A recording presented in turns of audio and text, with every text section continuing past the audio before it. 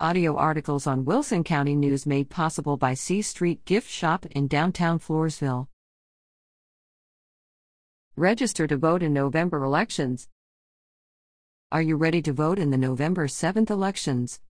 On the ballot for local voters will be elections for amendments to the Texas Constitution, 2 at-large places on the San Antonio River Authority Board for Bexar County Representatives. Floresville Independent School District Board of Trustees, District 5 is contested. Sandy Oak City Council, Place 5 is contested. Proposed annexation of the current Stockdale Volunteer Fire Department service area into Wilson County Emergency Services District 1. The last day to register to vote for the November 7th election is Tuesday, October 10th. Other important dates to note.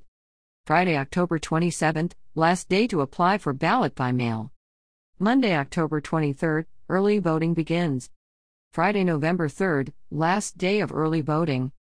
On Election Day, Tuesday, November 7th, polls will be open from 7 a.m. to 7 p.m. If a runoff election is needed for any candidates, these will take place Saturday, December 9th. Learn more about the proposed constitutional amendments at. You can register to vote or update your information at